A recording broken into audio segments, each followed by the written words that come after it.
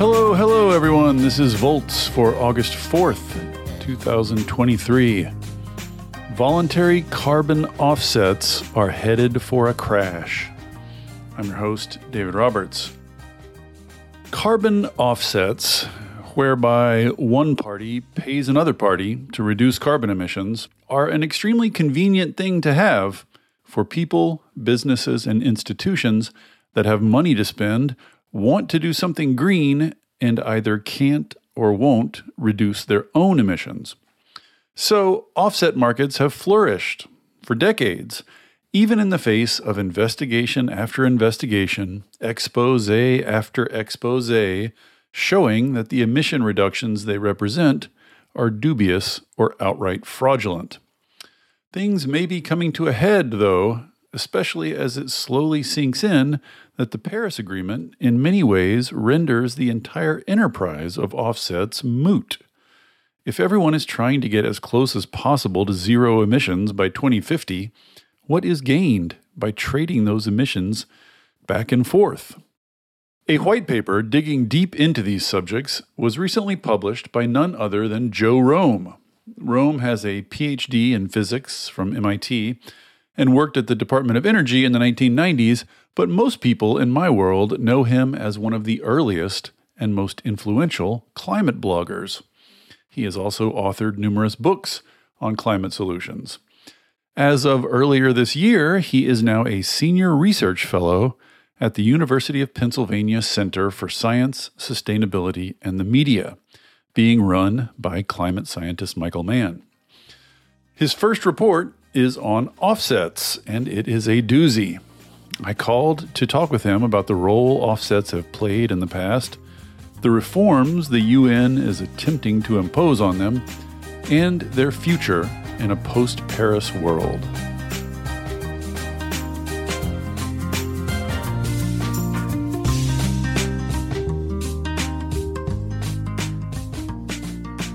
Okay, with no further ado, Joe Romm, welcome to Volts. Thanks so much for coming.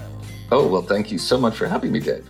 You know, it's funny. I'm sure you will resonate with this. Probably the number one question I get asked my entire friggin' career is people writing in to say, hey, such and such, my utility or some firm or some company is offering me these voluntary offsets. Are they worth it? Is it worth it doing this? And I've been meaning forever and ever and ever to do something squarely on offsets. Because what I always want to tell people is like, no, they're kind of junky, but I don't want to exaggerate or stereotype. And I thought maybe I was missing some nuances.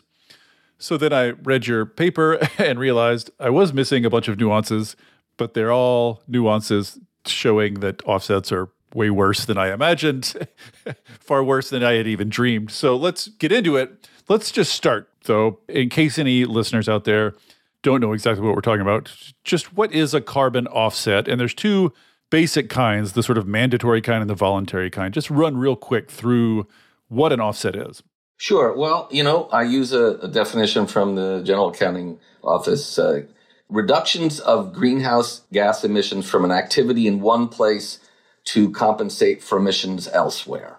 So a typical transaction is the developed country or a company, instead of reducing its own CO2 emissions, pays a developing country to reduce its emissions by an equivalent amount instead. And then if the buyer purchases enough offsets, they've been going around calling themselves carbon neutral or net zero. And I would say the interaction that most people have had with offsets, the most common one is when you're buying an airline ticket and you sort of have that option to spend a few dollars to offset your emissions, usually by planting trees. And the short answer is don't waste your money. Right. But the idea behind it originally, and they go way, way back, the idea behind it originally is that, it's kind of expensive to reduce emissions in developed countries and in wealthy democracies. And there's lots of super, super cheap reductions waiting to be had in developing countries. So the idea was, let's flow some money from developed countries to developing countries. You'll help do some virtuous projects there, and we'll reduce emissions. And it doesn't matter where you reduce emissions, right? Because it's all one atmosphere, and you'll get cheap reductions. That was the driving idea. And conceptually speaking, it's not crazy. it just kind of turns out that every particular turns out to be difficult to do in a rational way. So we're going to get to some specifically sort of modern or contemporary issues around offsets relating to the Paris Agreement and how that kind of changes the whole playing field. But before we even get there, let's just talk about the history of offsets and the issues that face them, the difficulties. This is the basic idea of like, I reduce emissions here and I sell it to you, and then you count it against your total. The basic issues that they have faced. And, I feel like every couple of years I see another big comprehensive sort of report come out saying, yeah, offsets are still mostly junk. So as far as I know, they've been junk from the beginning, but just talk about some of the basic difficulties facing offsets. Sure. And the phrase that there's this lots of super cheap emissions out there in developing countries, this is a very key phrase that we'll come back to, because it's that misconception that is really screwing up the way a lot of people are looking at how we're going to solve global warming. Right. Because they don't exist. So the first offset was 1988. Oh, wow. Yeah, this is Mark Trexler worked on this, and this was a utility was just trying, to see could they do a project in another country. Because utilities, they figured they were going to be, they thought in 1988 they would be regulated sometime soon. So they wanted to check this out. And so there was a voluntary market created, and voluntary means it's unregulated. It is the wild, wild west. There is nobody out there who is saying this is a real offset and this isn't a real offset. So there's no government body that vets these in any way. It's all just private companies making claims? Exactly. And working with brokers or verifiers or creditors out there. And so, that's sort of problem number one. Whenever you have a market that is completely unregulated, there is generally a race to the bottom, which is to say, if I told you, hey, I can sell you a good carbon offset in Brazil for $20 a ton, but someone else says, oh, I'll sell you an offset for $5 a ton, who are you going to buy? Right. And it's important, I think, to say here, too, like the seller has every incentive to sell as cheap as possible. The buyer has every incentive to buy as cheap as possible. Neither party in that buyer-seller relationship has any incentive at all to maintain quality. There's no regulatory backstop. There's no penalty for low quality. So both have every incentive in the world to cheap out on this. Absolutely. And, I was where you were at offsets until I decided to start really digging into them. So it took me like 6 or 7 months of really looking closely to realize, oh, this is worse than I thought. But also it was tricky to explain. So I had to spend a lot of time trying to figure out how to explain it. And indeed, there is this article, the scientific literature is like a nonstop assault on offsets. And there's an article back in 2001 that basically said, yes, one of the problems with offsets is that both sides have an incentive to exaggerate. Right. Because the seller, they're getting paid a low dollars per ton, right? This is going to be a low dollars per ton market, right? So they have an incentive to inflate the number of tons and not even care if they're real tons or not. Now, in most markets, right, the buyer cares about quality and quantity, right? Caveat emptor. If someone says they're going to sell me 10 real oranges, but they sell me 5 rotten oranges, right, I'm going to object. But in the offset market, I'm not going to object because, in fact, I'm paying a price, fixed price. So for that price, I want to get as many. Remember, this is sort of an imaginary negative quantity of things, right? So I want to be able to claim credit for as many offsets as possible for my money. And do I want to look under the hood and see if those are real offsets? I'll just say maybe some companies do, but, in the vast majority of cases, nobody is really looking very closely under the hood.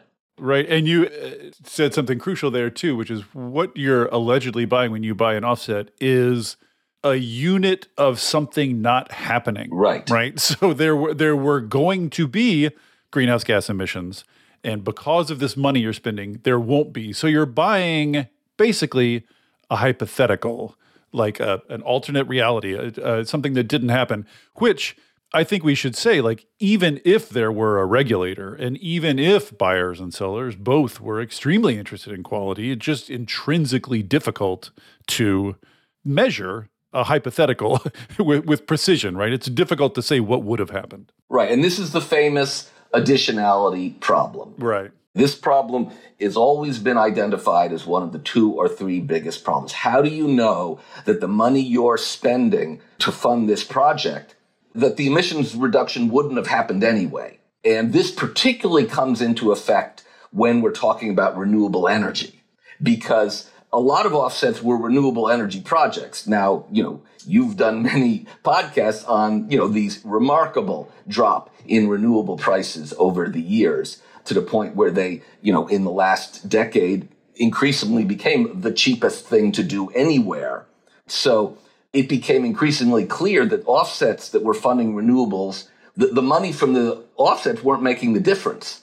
So in fact, the offset would have happened anyway. And so the buyer shouldn't get credit, right, for something that would have happened anyway, right? They didn't make any difference with their money. And there's another tricky feature here, which is there are 2 types of offsets. There's one where I pay you something that will actually reduce emissions. Like maybe I could pay you to shut down a coal plant, or maybe I could pay you to plant trees and pull carbon out of the air.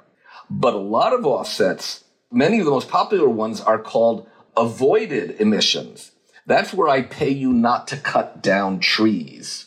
Right. And this raises so many issues. Like, for instance, if I own a bunch of trees, I could sell you not chopping down, X parcel, and then I could just turn around and chop down Y parcel to compensate, right? So I end up chopping down just as many trees.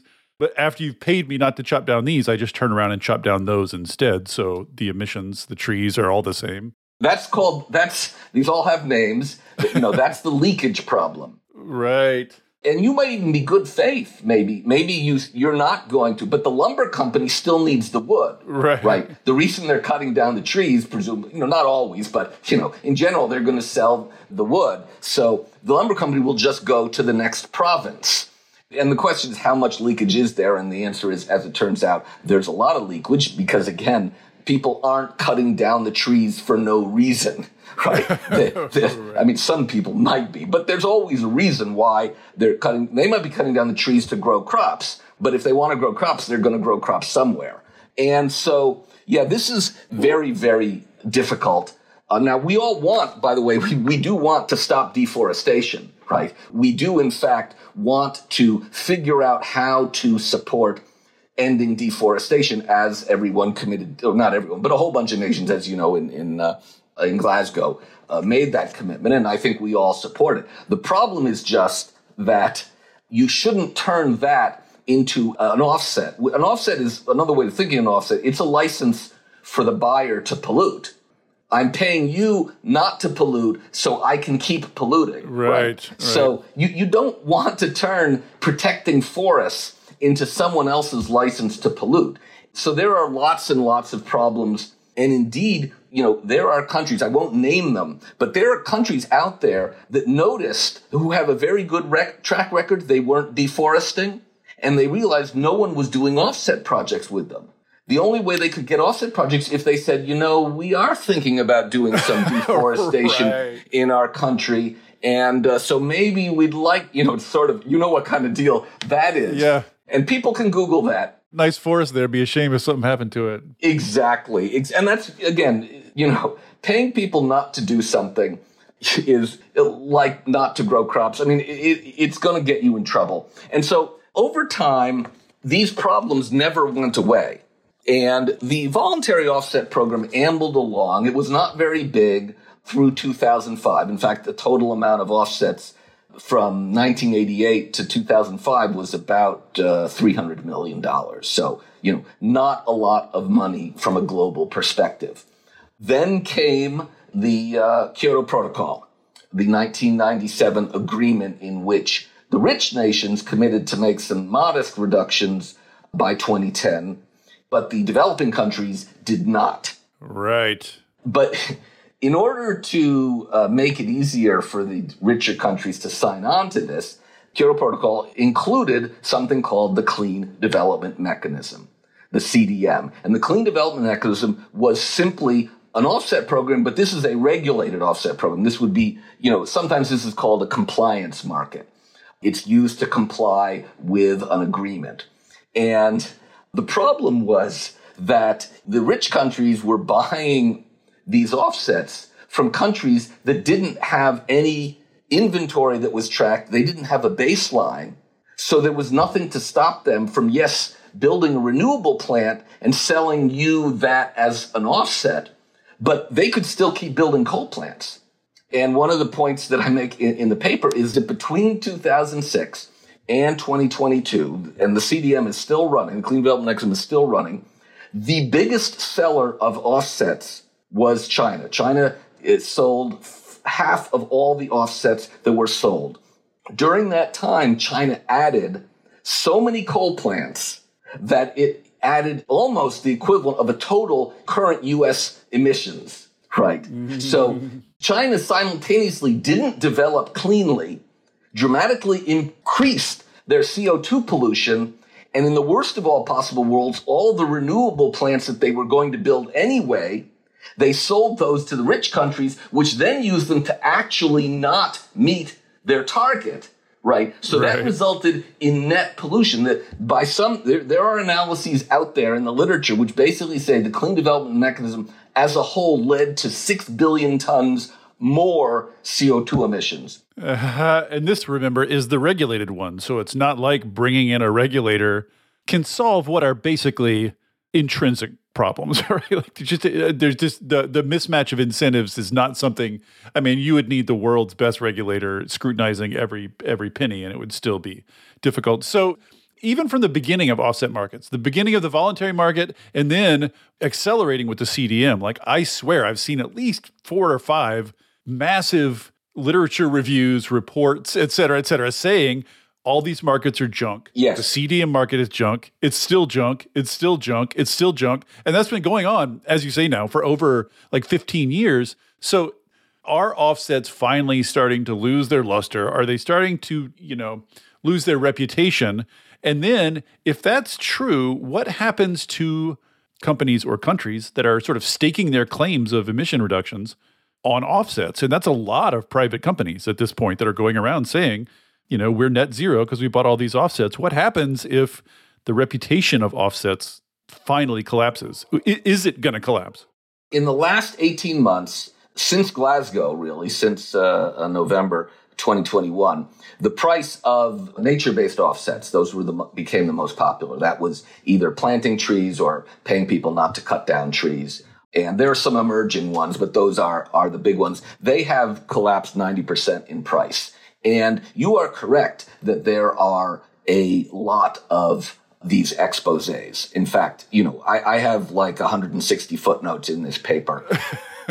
And I mean, there are literature reviews, right? And there are major reports by independent bodies. And then there's the media. And the media has been increasingly scrutinizing them. And anyone who Bloomberg, for instance, has been doing regular exposés and really basically calling them fake.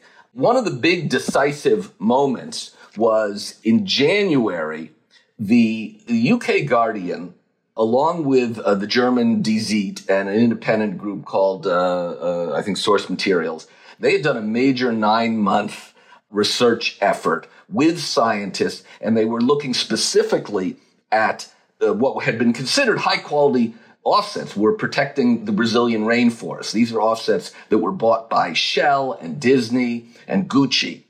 And they found that 94% of them were worthless. And that 95% number is not at all any different. There was a 2016 study of the Clean Development Mechanism by the European Commission, which looked at hundreds of the projects, and they concluded that only 2% were high quality. So if I'm Disney, why should I care. I get to greenwash. I get to look green. I get super cheap offsets. Maybe I just say, nobody reads these exposés. Nobody cares. Everybody's doing well here. Why should Disney care about this happening? Yeah, and the answer is that, finally, I would say the environmental community and the people who do care about this started using different tactics, which is to call out companies and to actually bring lawsuits. And there have been a lot of lawsuits in the last 12 to 18 months. The lawsuits are of two kinds. The most common kind is where you go to the regulator in the country, the advertising regulator, and say, this is false advertising. The Swiss regulator, for instance, ruled finally that, the World Cup, the 2022 World Cup in Qatar, had been calling itself carbon neutral. Yes, and I remember. That's FIFA, if I'm pronouncing it right, or FIFA, but FIFA, the soccer federation had been making this claim. And this was finally taken to the Swiss regulator. And the Swiss regulator said, this is all misleading. You haven't proven that you're doing anything. So please stop calling the World Cup carbon neutral. And if I can just make tell a 30-second story of just how bad this is very symbolic of the voluntary market. As I said, renewables become so cheap, right, that it became very dubious that an offset could support a renewable project because it was going to happen anyway. So in 2019, the two biggest creditors in the world, which are Vera and the Gold Standard, they decided we're not going to allow any offset project. We're not going to, verify any offset project that involves funding renewables unless it's in a very, very poor country. But, the overwhelming majority of them were not counting. So they stopped. But because this is the wild, wild west, guess what? Qatar decided it was going to launch its own offsetting, verifying company, crediting company, which they did. And they said, we're going to take all comers. We will take any renewable project and we will credit it as an offset. And guess what? Guess who's going to be a big customer of ours? So yes, that is a large way that the World Cup became a carbon neutral. And by the way, you can Google it. Saudi Arabia set up its own, in the last couple months, they set up their own crediting firm and they are issuing offsets to their many polluting companies. So we're seeing a lot more of these lawsuits. There have been lawsuits in the Dutch court because Shell keeps trying to claim that its oil is carbon neutral or somehow good for the environment, and they've lost 4 times in a row. The British have something called the Advertising Standards Authority, and they've now issued guidance. Please do not use carbon neutral or net zero. Last fall, Evian, if you buy a bottle of Evian water, it says carbon neutral on it. So they've now been sued for that. That is a trial that's undergoing. And it has now gotten to the point where law firms have been issuing memos to their clients saying, guess what? This is a very ripe area for lawsuits because this whole offset business is kind of dubious, but environmentalists are, they're caring a lot more about climate change, and these are starting to launch. And there was a advertising magazine, The Drum, which basically advised clients that, suddenly you have to understand offsets are becoming a reputational and a legal risk. Some people may know at the end of June, a lawsuit was filed in federal court in California against Delta, because Delta has been calling itself the world's first carbon neutral airline. And this is the sewer, litigant said, I bought this ticket because I thought you would solve the climate problem. And now I learn you hadn't. Right. This has started to have an impact because you may have caught the news that at the very end of June, Nestle's publicly said, we are withdrawing all the claims that we are planning to make about carbon neutral for Kit Kat and guess what? Perrier water.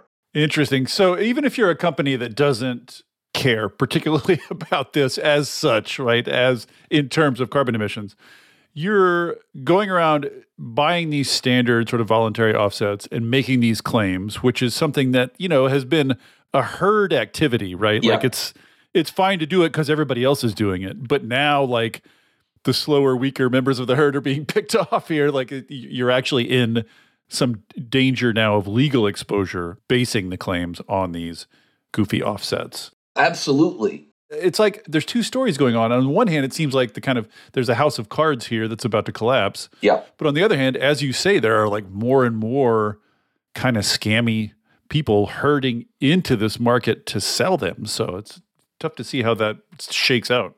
No one can stop that, really, because it's an unregulated market. We will get to, in a little bit, the one player who could make a real difference. But fundamentally, it is only going to be turning something that has been done for good PR, right? They were all doing this to try to say, oh, we're good environmental citizens. Why? Not because we're reducing our own emissions, but we're paying other people to reduce them for us. And that is now starting to lose its luster, right? So as people start to realize and maybe get sued, maybe they'll get, a group of environmentalists will write a letter saying, this is a bogus claim.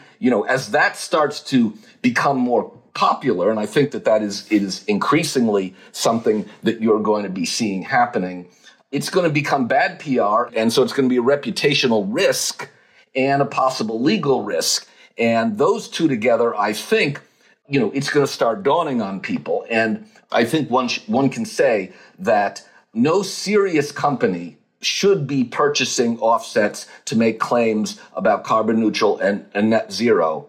And I will say in the reverse, which is that any company that is not a serious company. And it's no longer, just people like me saying this. The fact of the matter is that the Secretary General set up a UN expert group to look at this specific issue, which is offsets by non-government entities.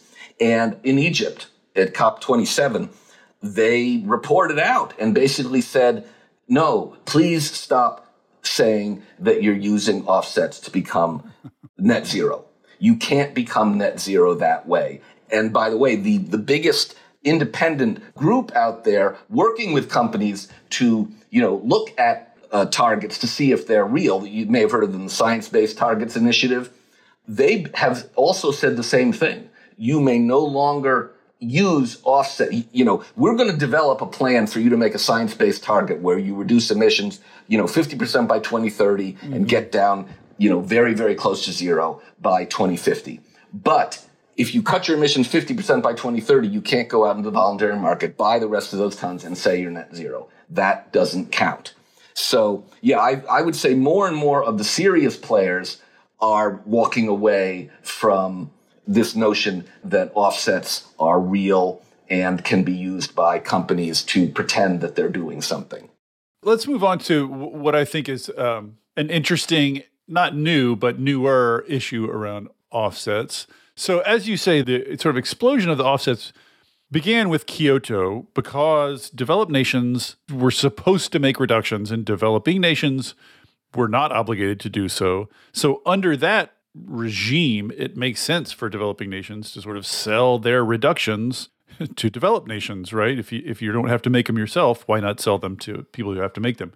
Then comes Paris. So under the Paris Agreement, the Paris framework, everybody is supposed to be making reductions, including developing nations. So then we get to an interesting problem of double counting. So if I'm a country, I reduce emissions by X, and I sell those reductions to a company, the company claims the reductions via offsets, but then I also claim them under my Paris obligations. So it kind of seems like two entities are claiming them. Walk through how this works using the example you used in the paper is one of Ørsted in Norway and Microsoft buying offsets from them and then Norway also counting them. So just walk through how that worked. Yeah, absolutely. And I'm going to talk about it, not how it appeared in the paper. It took me a while to figure this out. There was a Bloomberg article in mid-May which reported on this. And it's only literally because I had been working on this for 6 months and had just gotten to realize that this particular deal was the problematic deal. Or I will say one of the two problematic deals, but the other one was solvable, and we'll get to that. So this deal, in May, the Danish government announced that it was paying the bioenergy company Ørsted to put carbon capture systems on 2 biomass plants in Denmark, capture up to 450,000 tons of carbon dioxide a year, and bury it under the Norwegian Sea. And Denmark subsidized this with a fund it had set up for the very purpose of, doing, carbon removal and carbon capture. And so Denmark is claiming all those tons. It's putting them in its national greenhouse gas inventory. And we should say quickly that unlike the tree stuff, unlike the forest stuff, right, these really are verifiable and verified emission reductions. That's not the issue here. Right. Certainly, this is a more quantifiable and also potentially more permanent. The other problem with trees and stuff is trees aren't permanent as we're living through, more and more these days. And indeed, these were emissions that were coming from Danish power plants, right? So these were official Danish emissions that they had agreed to, right, eventually eliminate entirely, for their meeting their pledge under the Paris Agreement. And so that seems very reasonable. And if that had been it would have been a perfectly fine deal to announce. But Ørsted also announced that it was selling over half of the same exact tons that it had just sold to Denmark to Microsoft, which also threw in some money and is also claiming them to offset some of its corporate emissions. So the same tons are being sold twice and they're being claimed twice. Right. So what you've got is Denmark claiming these tons under their Paris pledges, and then Microsoft claiming these tons under its private pledge to reduce its emissions. Both entities are claiming the tons. And if you ask Ørsted, I mean, it's not like this is a secret that this is happening. It's right there in the press release. If you ask Ørsted, they say there's no problem here. This is just 2 separate accounting systems. Yes, I wrote when I saw this. I wrote a letter, email to the person who was in the press release for the Danish government at the Danish Energy Agency. I sent email to Ørsted, and I sent one to Microsoft. 12 days later, the Danish government writes back and says, we don't consider this to be a double claiming because there are 2 different inventories we're talking about. Now, interestingly, the Danish press release never mentioned Microsoft. And basically the tone of the email was, we don't really care what Microsoft does. We're claiming them officially in our national inventory to meet our climate targets. And, we don't care what anyone else does. So Ørsted said, yeah, it's 2 different inventories. And ultimately Microsoft said the same thing. We can, but someone some journalist asked me, how could there be 2 different inventory, 2 different accounting systems? And I said, it's easy. One's real and one's pretend. And that's what is really going on here. The voluntary market is the pretend market. I think that has become clear over the decades, that what companies are doing is pretending to do something and then really taking credit for being a good environmental actor. But clearly, what this deal shows, if you knew nothing else about the voluntary market, it's clear that Denmark has every right to claim those tons, right? It did subsidize them. The tons came from their country.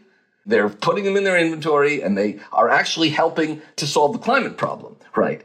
They made a pledge. So that's clearly the real market, the one that is recognized by the entire world. So whatever Microsoft is doing here, they're not offsetting tons.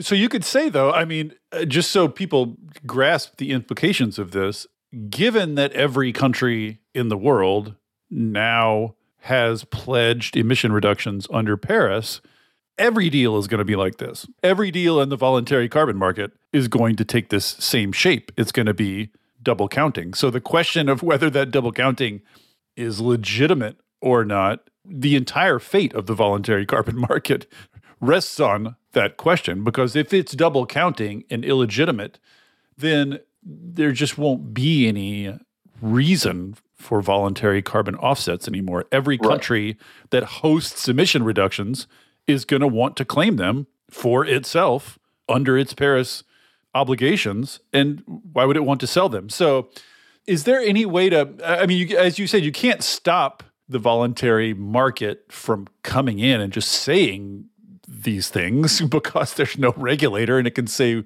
whatever it wants. But as you say, the UN has sort of stepped in here and tried to draw a distinction now. Yeah. Tried to tell us a little bit about that, how the UN is trying to sort of square this circle. It is important to realize, and this, it took me a long time to understand enough to know where to look in the literature. This deal isn't just exposing the voluntary market. This deal is actually undermines the Paris Accord. And that emerged in the literature within a year of Paris. Somebody wrote a paper for a German think tank. And ultimately, there have been multiple articles. There was a report to the German Environment Ministry. Paris was designed to get every country to make commitments to reduce their emissions and then to go about the business of reducing emissions. Right. It's not a mandatory thing, right? There's no enforcement mechanism. Right. So that's very important to remember about Paris. It is a good faith effort by countries or some people may decide, whether or not how good a faith it is. But fundamentally, the nations of the world came together at Paris and made these commitments. And there is now pressure on countries to meet these targets. And obviously, as the climate keeps getting worse and worse, it will be harder and harder, I think, for countries to walk away from them. The problem with this deal is if I'm a developing country and I've made an emissions reduction target, I'm disincentivized from reducing my own emissions because I can just sit around waiting until some rich company comes in and says, hey, I'll buy some of those tons from you, even though you're not selling them to me, and do this deal. And basically, that's what the literature said. The literature said, this deal, first of all, it's not an offset. The country had already agreed it was going to make these reductions. Right. Therefore, it was going to happen anyway. Right. This is the hypothetical thing. Like Paris, all the countries committed to reductions.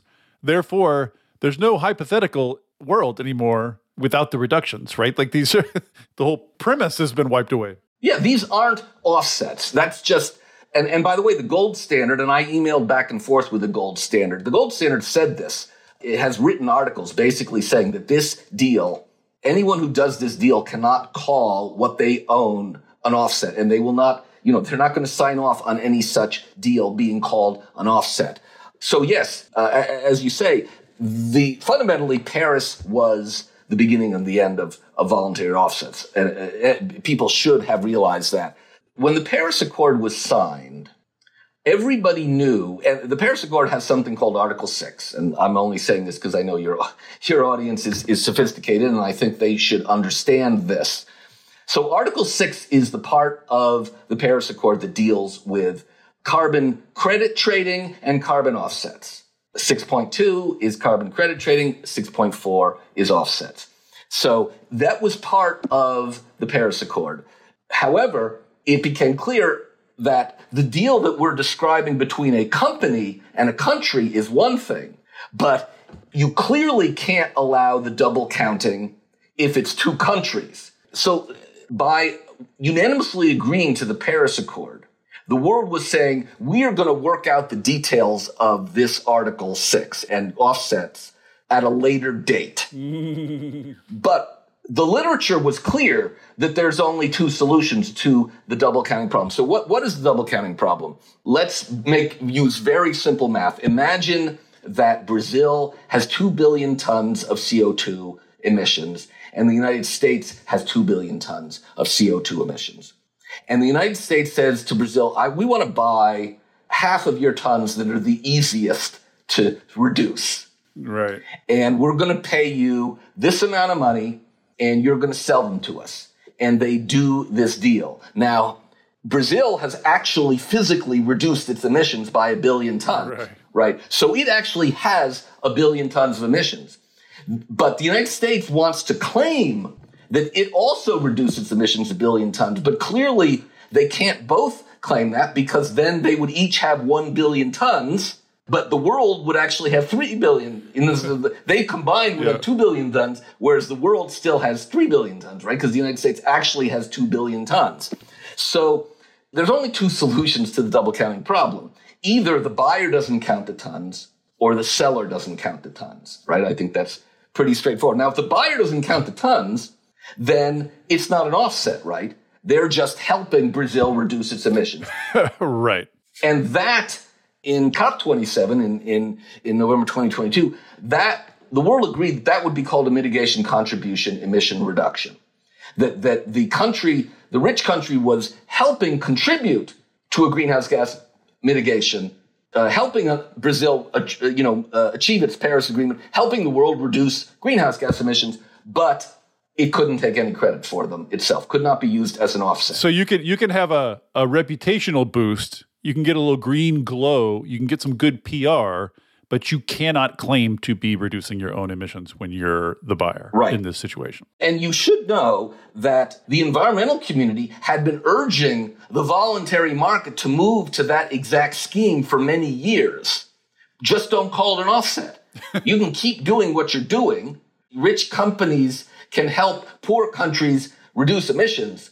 Just don't call it an offset. Just don't pretend you're buying the same thing that they're not selling to you.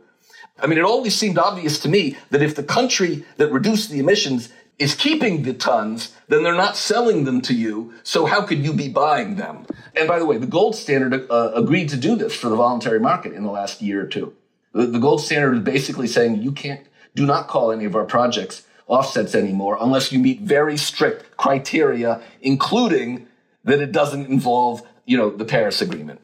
So the other solution is the one that is complicated. It's not that complicated, but it's sufficiently complicated that no one understands what was actually the implications of what was agreed to. So the solution where it's a real offset and the selling country, Brazil, doesn't keep the emissions reductions, Brazil has to publicly announce to the world that it is giving up those tons.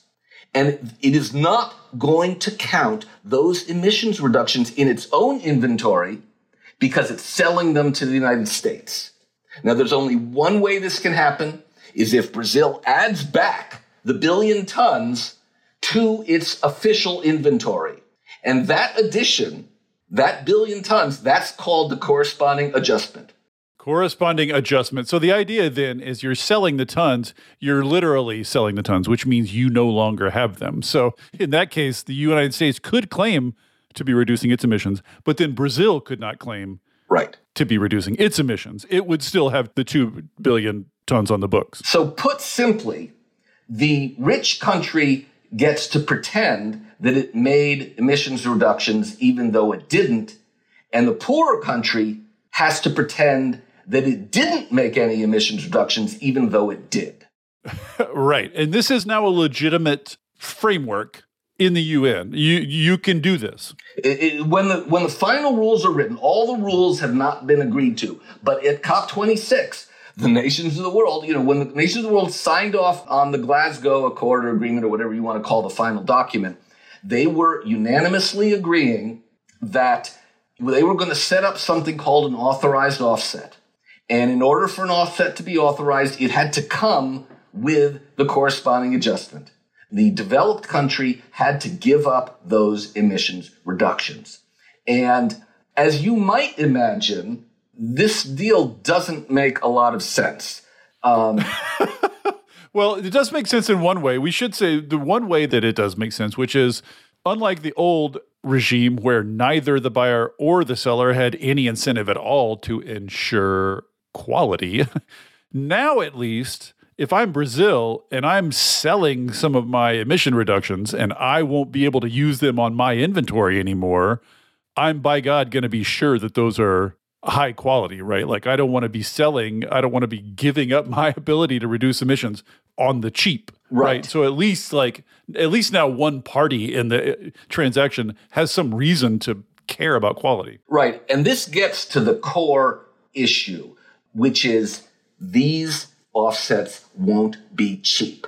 And this is the thing that is the complete game changer that everybody needs to understand. It's one of the reasons why I wrote this paper once I figured it out. Developing countries must not sell these off cheaply. And the reason is pretty clear. If the developing countries let the rich countries skim off their cheap emissions reductions Right. at a low price, those developing countries, because they're all going net zero, right? This is the point. Everybody's going to zero. Those countries are going to have to go back in the market later and buy those tons back, right? Because they have to pretend they didn't make those reductions. In other words, Brazil had 2 billion tons. It cut its emissions 1 billion, but it gave that up to the United States. So it has to pretend it has 2 billion, even though it only has 1. So in order to become net zero, Brazil not only has to reduce the remaining billion, it has to offset the corresponding adjustment billion. The billion it sold. Right. So the only way it's going to do that is with the expensive stuff, direct air capture, whatever is the price towards the end of the emissions reduction period. And by the way, I had to use ChatGPT to help me find a lot of these sources. When the developing countries were told that by signing the Paris Agreement, they were going to have to give up the tons, they weren't happy. And when Brazil, people may know, if people who follow Paris know, that Brazil and some other developing countries were the obstacle. They had refused to make this agreement until Glasgow. And when Brazil finally agreed to make this deal, they added a little hooker. They said, yes, we'll agree to your, dumbass thing, but we retain the rights to make the decision ourselves as to whether we keep the tons or give them up. Which is to say, we can decide, and no one has been able to tell me, by the way, when they get to make that decision, whether they can do it at the beginning or the end. But the point that I want to make here is that since the developing countries are going to have to go back into the market to buy those tons, they better not sell those tons for anywhere near the current market price for voluntary offsets. Yeah. And this gets back to the point that you made at the very beginning. The one really bad thing about the voluntary market is that it left everyone with the impression that there was this vast sea, unlimited sea of cheap emissions reductions in developing countries that they would be able to buy up instead of doing the hard work of reducing their own emissions, right? So, because fundamentally offsets are a way of not doing, our own renewables, efficiency, electrification, et cetera, right? We're going to pay someone else to do the hard work. So, because everyone thought that this was the case, I think it has fooled a lot of companies into making the same net zero pledge, right? Right. They think it's cheap. Yeah, we'll solve it cheap. But the whole point is, once the country has to give up those tons, then it has to say, what is the correct price of those tons? The correct price isn't how much it cost me to do this project. It's the replacement cost. Right. And so the World Bank came out in February with a paper which explained all this. Because I was sort of figuring this out, and I said, this can't be true. This is all ridiculous. So the World Bank came out in February with an analysis, which basically said the following: these tons aren't cheap. First of all, the offset projects themselves won't be cheap because the offset projects were only cheap before because they weren't real.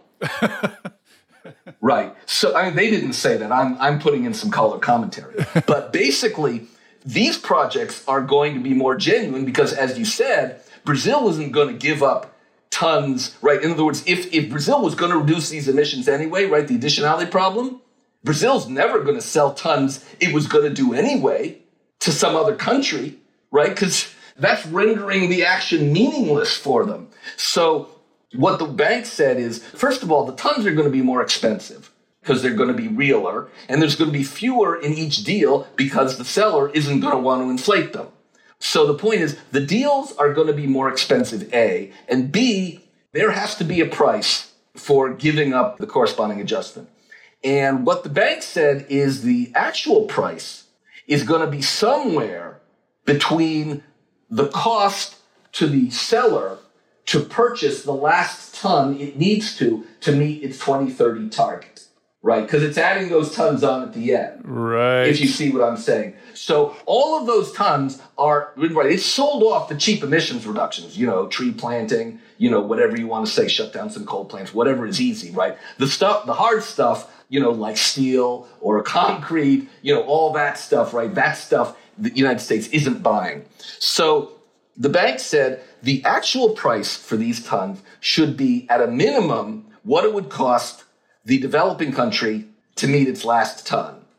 But then it added the following, which is what I basically thought, which is, in fact, the actual price isn't the marginal cost for the developing country to meet the last ton. It's the marginal cost for the rich country. And this is a very important point. Imagine a world where these authorized offsets are $50 a ton. But if you look at the models, and the World Bank published the results of a GCAM model that had been done of what it would cost countries to meet the 2030 target. The marginal cost for the U.S. is $155 a ton. For the EU and Japan, it's more like $120 a ton. The EU market, right? The closest to a real ton on the market is what's traded on the European trading system. It's a European Union allowance. And those are currently sitting around $90 a ton of carbon. They've been oscillating between $80 and $100 a ton for the last year or so. So that's closer to a real emissions reduction by a developing country. So the point is, if these authorized offsets were being sold by Brazil and developing countries for $50 a ton, and it costs the United States at the end $155 a ton to meet its hardest target, it's just going to keep buying the authorized offsets, right? They're going to bid the price up until it's much closer to what it costs the rich countries. Because otherwise it'd be insane for the rich countries to do it themselves for $50 a ton if they can pay another country $50 a ton. So the point is, once everyone realizes this, once everybody reads my report or, really starts to think about it, they're going to realize that these tons should not be sold except at least $100 a ton. And if we could just to bring this full circle, so if you're selling reductions to another country, you're not double counting. Right. You're verifying that they're long-term permanent reductions. If you're dotting all your I's, crossing all your T's, and properly pricing these things, that basically the buyer is going to end up paying as much as they would need to pay to reduce their own tons. Yeah, the final tons. Which gets you to the sort of final conclusion here, which is, what is the point of all this anymore? If the offset markets were rational, were not double counting, were high quality, were verified, they wouldn't really pose any price savings over just reducing your own emissions in the first place. Right. So what is the point of having them at all? Right. And that is the important point. This is the thing that should have been obvious once the Paris Accord started to be put into place. If everyone in the world has to go down to zero, then it doesn't make any sense for you to sell off any of your cheap tons, right? You've got to keep them for yourselves. Right. And so someone might say, oh, but there's going to be all these negative emissions tons out there, right? There's going to be bioenergy carbon capture and storage. There's going to be direct air carbon capture and storage. And then we can plant an unlimited amount of trees. And I'm working on papers on all of those. And people just need to understand that none of those are scalable. Trees are not scalable. Direct air carbon capture and storage is not scalable, certainly not by 2050. And bioenergy carbon capture and storage is not even a climate solution. And I'm doing coming out an analysis in September with some original modeling by one of the best modeling groups in the world that are basically going to show that bioenergy carbon capture and storage not only isn't a solution by 2050, it would probably warm things up. But in any case, there is no net zero. There is only zero. There's no free lunch. Everyone is going to have to reduce their own emissions. And some may take longer and some may take sooner, but it doesn't matter. Anyone who sells off their cheapest emissions reductions now to anyone else is one of two things. Either they're making a mistake or they're not going to honor the agreement. Right. So offsets made sense in a world where some people were reducing and others weren't. Or some people had to reduce and others didn't. Right. But in a Paris world where everybody's going to zero, it's just a shell game. Like you're just moving these things around. In the end, they all have to be reduced. Like in the end, the money is the money, the reductions are the reductions. Everybody's got to reduce to zero. So the whole justification for the shell game of buying and selling these reductions has kind of like vanished out from under the market. It has. And, I just want to use a little bit of history. The reason I think people, got the wrong impression for 2 or 3 reasons. One is when carbon trading was first set up, right, the famous acid rain program, sulfur dioxide program that was set up under George H.W. Bush, that was a 50% reduction, right? Now, in a world where every company has to cut its emissions 50%, it makes some sense if one company can easily reduce down 60% to sell those 10% to another company that can't easily get past its own 40% reduction. Right. This is just trading. This is credit trading. It's right. the whole economic justification for credit trading in any context. Right. That's the market efficiency, right? This is the efficiency in the marketplace. That was why economists and corporations liked that.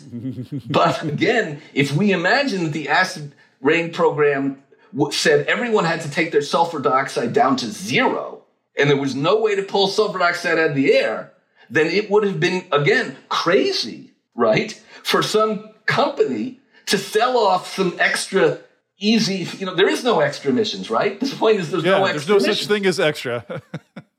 There's no away. Yeah, and in this sense, by the way, even the European trading system, people will come to realize doesn't make a lot of sense.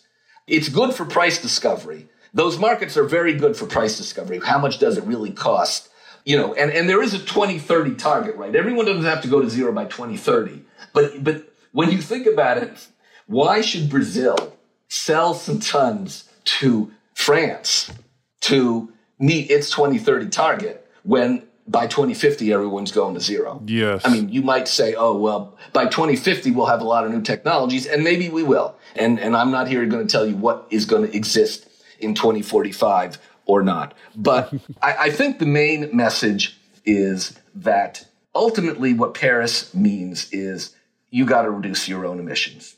All right. So we've established here that in a world where everybody is going to zero, it doesn't make a ton of sense to shuffle around. It certainly doesn't make sense to sell your cheapest reductions when you have to get to zero, because then you're going to just end up having to make much, much more expensive reductions at the end, or do carbon, DAC or something like that at the end, which may or may not even be possible. So the whole point of shuffling around emissions between entities has kind of lost some of, or all of its rationale in a world where everybody's going to zero. So then a question, let's take it back to the beginning, because a lot of the reason the voluntary offset market exists in the first place is that there are lots of companies and entities who, with varying degrees of good faith, want to do good things on climate and are pushed to by their customers, by their employees, want to do something good. So if you're telling them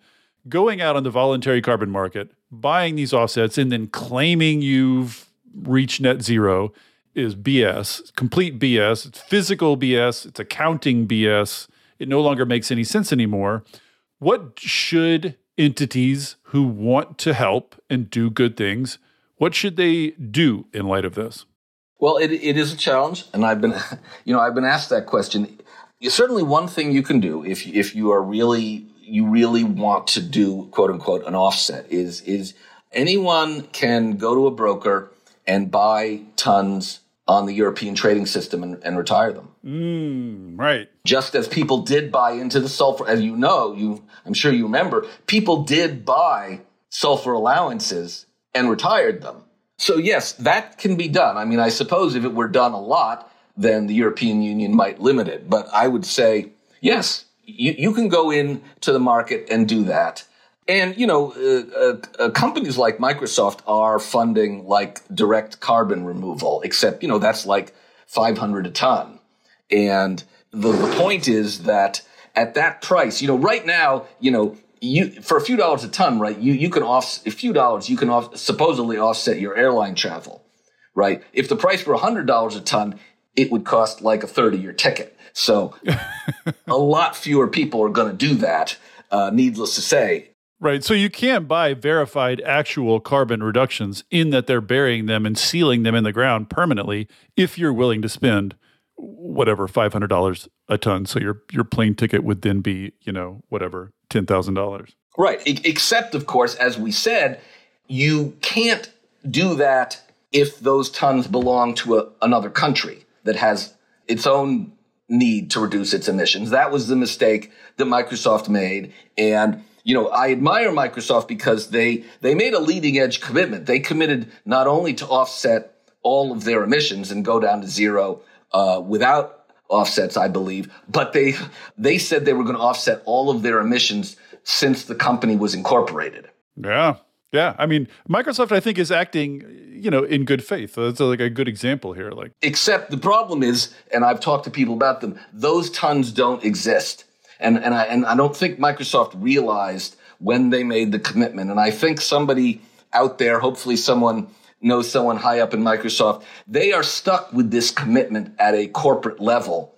But those tons don't exist. Not if you, unless you do the double claiming stuff, unless you do the stuff that's obviously ridiculous. And because Microsoft has said we only want to do high quality tons, right? They did a whole RFP for tons, and they rejected 98% of the projects that were proposed to them and said we're only going to do high quality offset removals. And I will tell you, I spent weeks trying to convince Microsoft that this was not a high quality removal project, but I'm hopeful someone else out there can persuade them to stop doing this particular deal. I think that it is going to be a challenge. Yes, there are a lot of companies out there that have made a net zero commitment without thinking, again, that there was this vast sea of cheap tons in the poor country. The notion that the rich countries could skim off the easy tons from the poor countries, that's like climate colonialism or climate imperialism. And the other thing I would say to your audience is right now, Singapore, Switzerland, and South Korea are going around to developing countries and buying up tons. And I would love to see those contracts because my guess is they're selling those tons cheaply and they may be agreeing to have them be authorized tons, and therefore they may not realize that they are basically being ripped off. And I believe that, as I say, I wrote the paper is so, everyone in the market needs to have full information, so we can't arbitrage anyone's ignorance. But the other thing is, it makes no sense to rip off anybody in this market because, again, it's voluntary. And if a developed country in 3 years said, wait, you guys ripped me off, they could just say, I'm voiding the deal, right? Yep.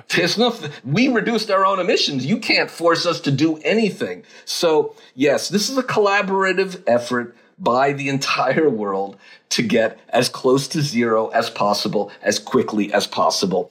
Yeah, I mean, maybe this even goes without saying, but I feel like the answer to what a company or an entity of goodwill should do is just reduce your own emissions. Yes. That's any entity, any country, that is job 1, 2, and 3, right? Like, do the hard work of reducing your own emissions. That's what everybody's going to have to do eventually.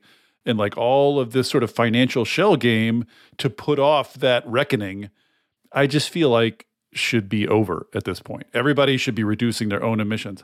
And it's the one thing, and maybe we can wrap up with this, is just these BS claims of net neutrality have been circulating so long and are so casually used and are used by so many companies now that the companies that do pivot to the hard work of reducing their own emissions are on an accounting level or a PR level going to appear to be reducing less emissions, right? So I wonder if there's any way to sort of give them the reputational boost they deserve when they reduce emissions the right way. Do you know what I mean? Like, how do we incentivize companies to do this the right way? That is definitely the challenge. I think that we can certainly do the reverse, which is to, publicly criticize the companies that are doing this the wrong way. I think I said that there is one body that could at least solve a lot of this problem, which is to say the UN Framework Convention on Climate Change. In Egypt, COP27, the nations of the world considered, or at least the group that looks at this, considered the possibility of banning voluntary offsets of this nature that help someone achieve their NDC, achieve their Paris target, and they punted. But the fact is that if the nations of the world got together and said, if you don't have the corresponding adjustment, you don't have a real offset, they could do that. I mean, again, people could ignore them, but at least, my feeling is that the mere fact, and I think some people have caught on to this, the mere fact that the nations of the world unanimously decided to call something an authorized offset is a pretty good indication that anything else isn't real. Right. I mean, you could call it an unauthorized offset, but the point is one of them is in the globally recognized inventory of countries working to actually solve the problem, right? That's the real thing. Anything else is pretend. And I think, and I recognize these are very tricky issues for the nations of the world to come to agreement on. But ultimately, also, it's up to developing countries. You may have seen in the news that Zimbabwe, I think it was a month or two ago, publicly announced that all future offsets, that no company or entity can do an offset deal with a company in Zimbabwe. They have to go through the government. The government's going to take half the money. A quarter of the money is going to stay in country on the project, and only a quarter is leaving the country. And I think you're going to see, as more and more countries realize what's going on here, they're going to have to stop any deal that doesn't go through the country, because it's only the country that really can officially sell one of its own tons. Right. Anyone, and this is what it comes down to. Ørsted had no right to sell those tons to Microsoft because they weren't Ørsted's tons. They were the Danish government's tons. Right. So the take home here is reduce your own friggin' emissions. Yeah. Just quit looking around for accounting gimmicks and just reduce your own emissions. And if you want to help fund emission reductions in developing countries, which is a perfectly wonderful and virtuous thing to do so. Just do not claim that you are thereby reducing your own emissions. Right. Just say you're making a contribution claim, mitigation contribution. You're doing a good thing. And as we both know, the rich countries really actually have a responsibility to help the poor countries. Yes. Let's not forget that part of things. Yeah. Thanks so much for this, Joe. This is, as I said, I knew offsets were dodgy, but like the depth of the dodginess was a revelation. So thanks for coming on and clearing all this stuff up for us. Thank you.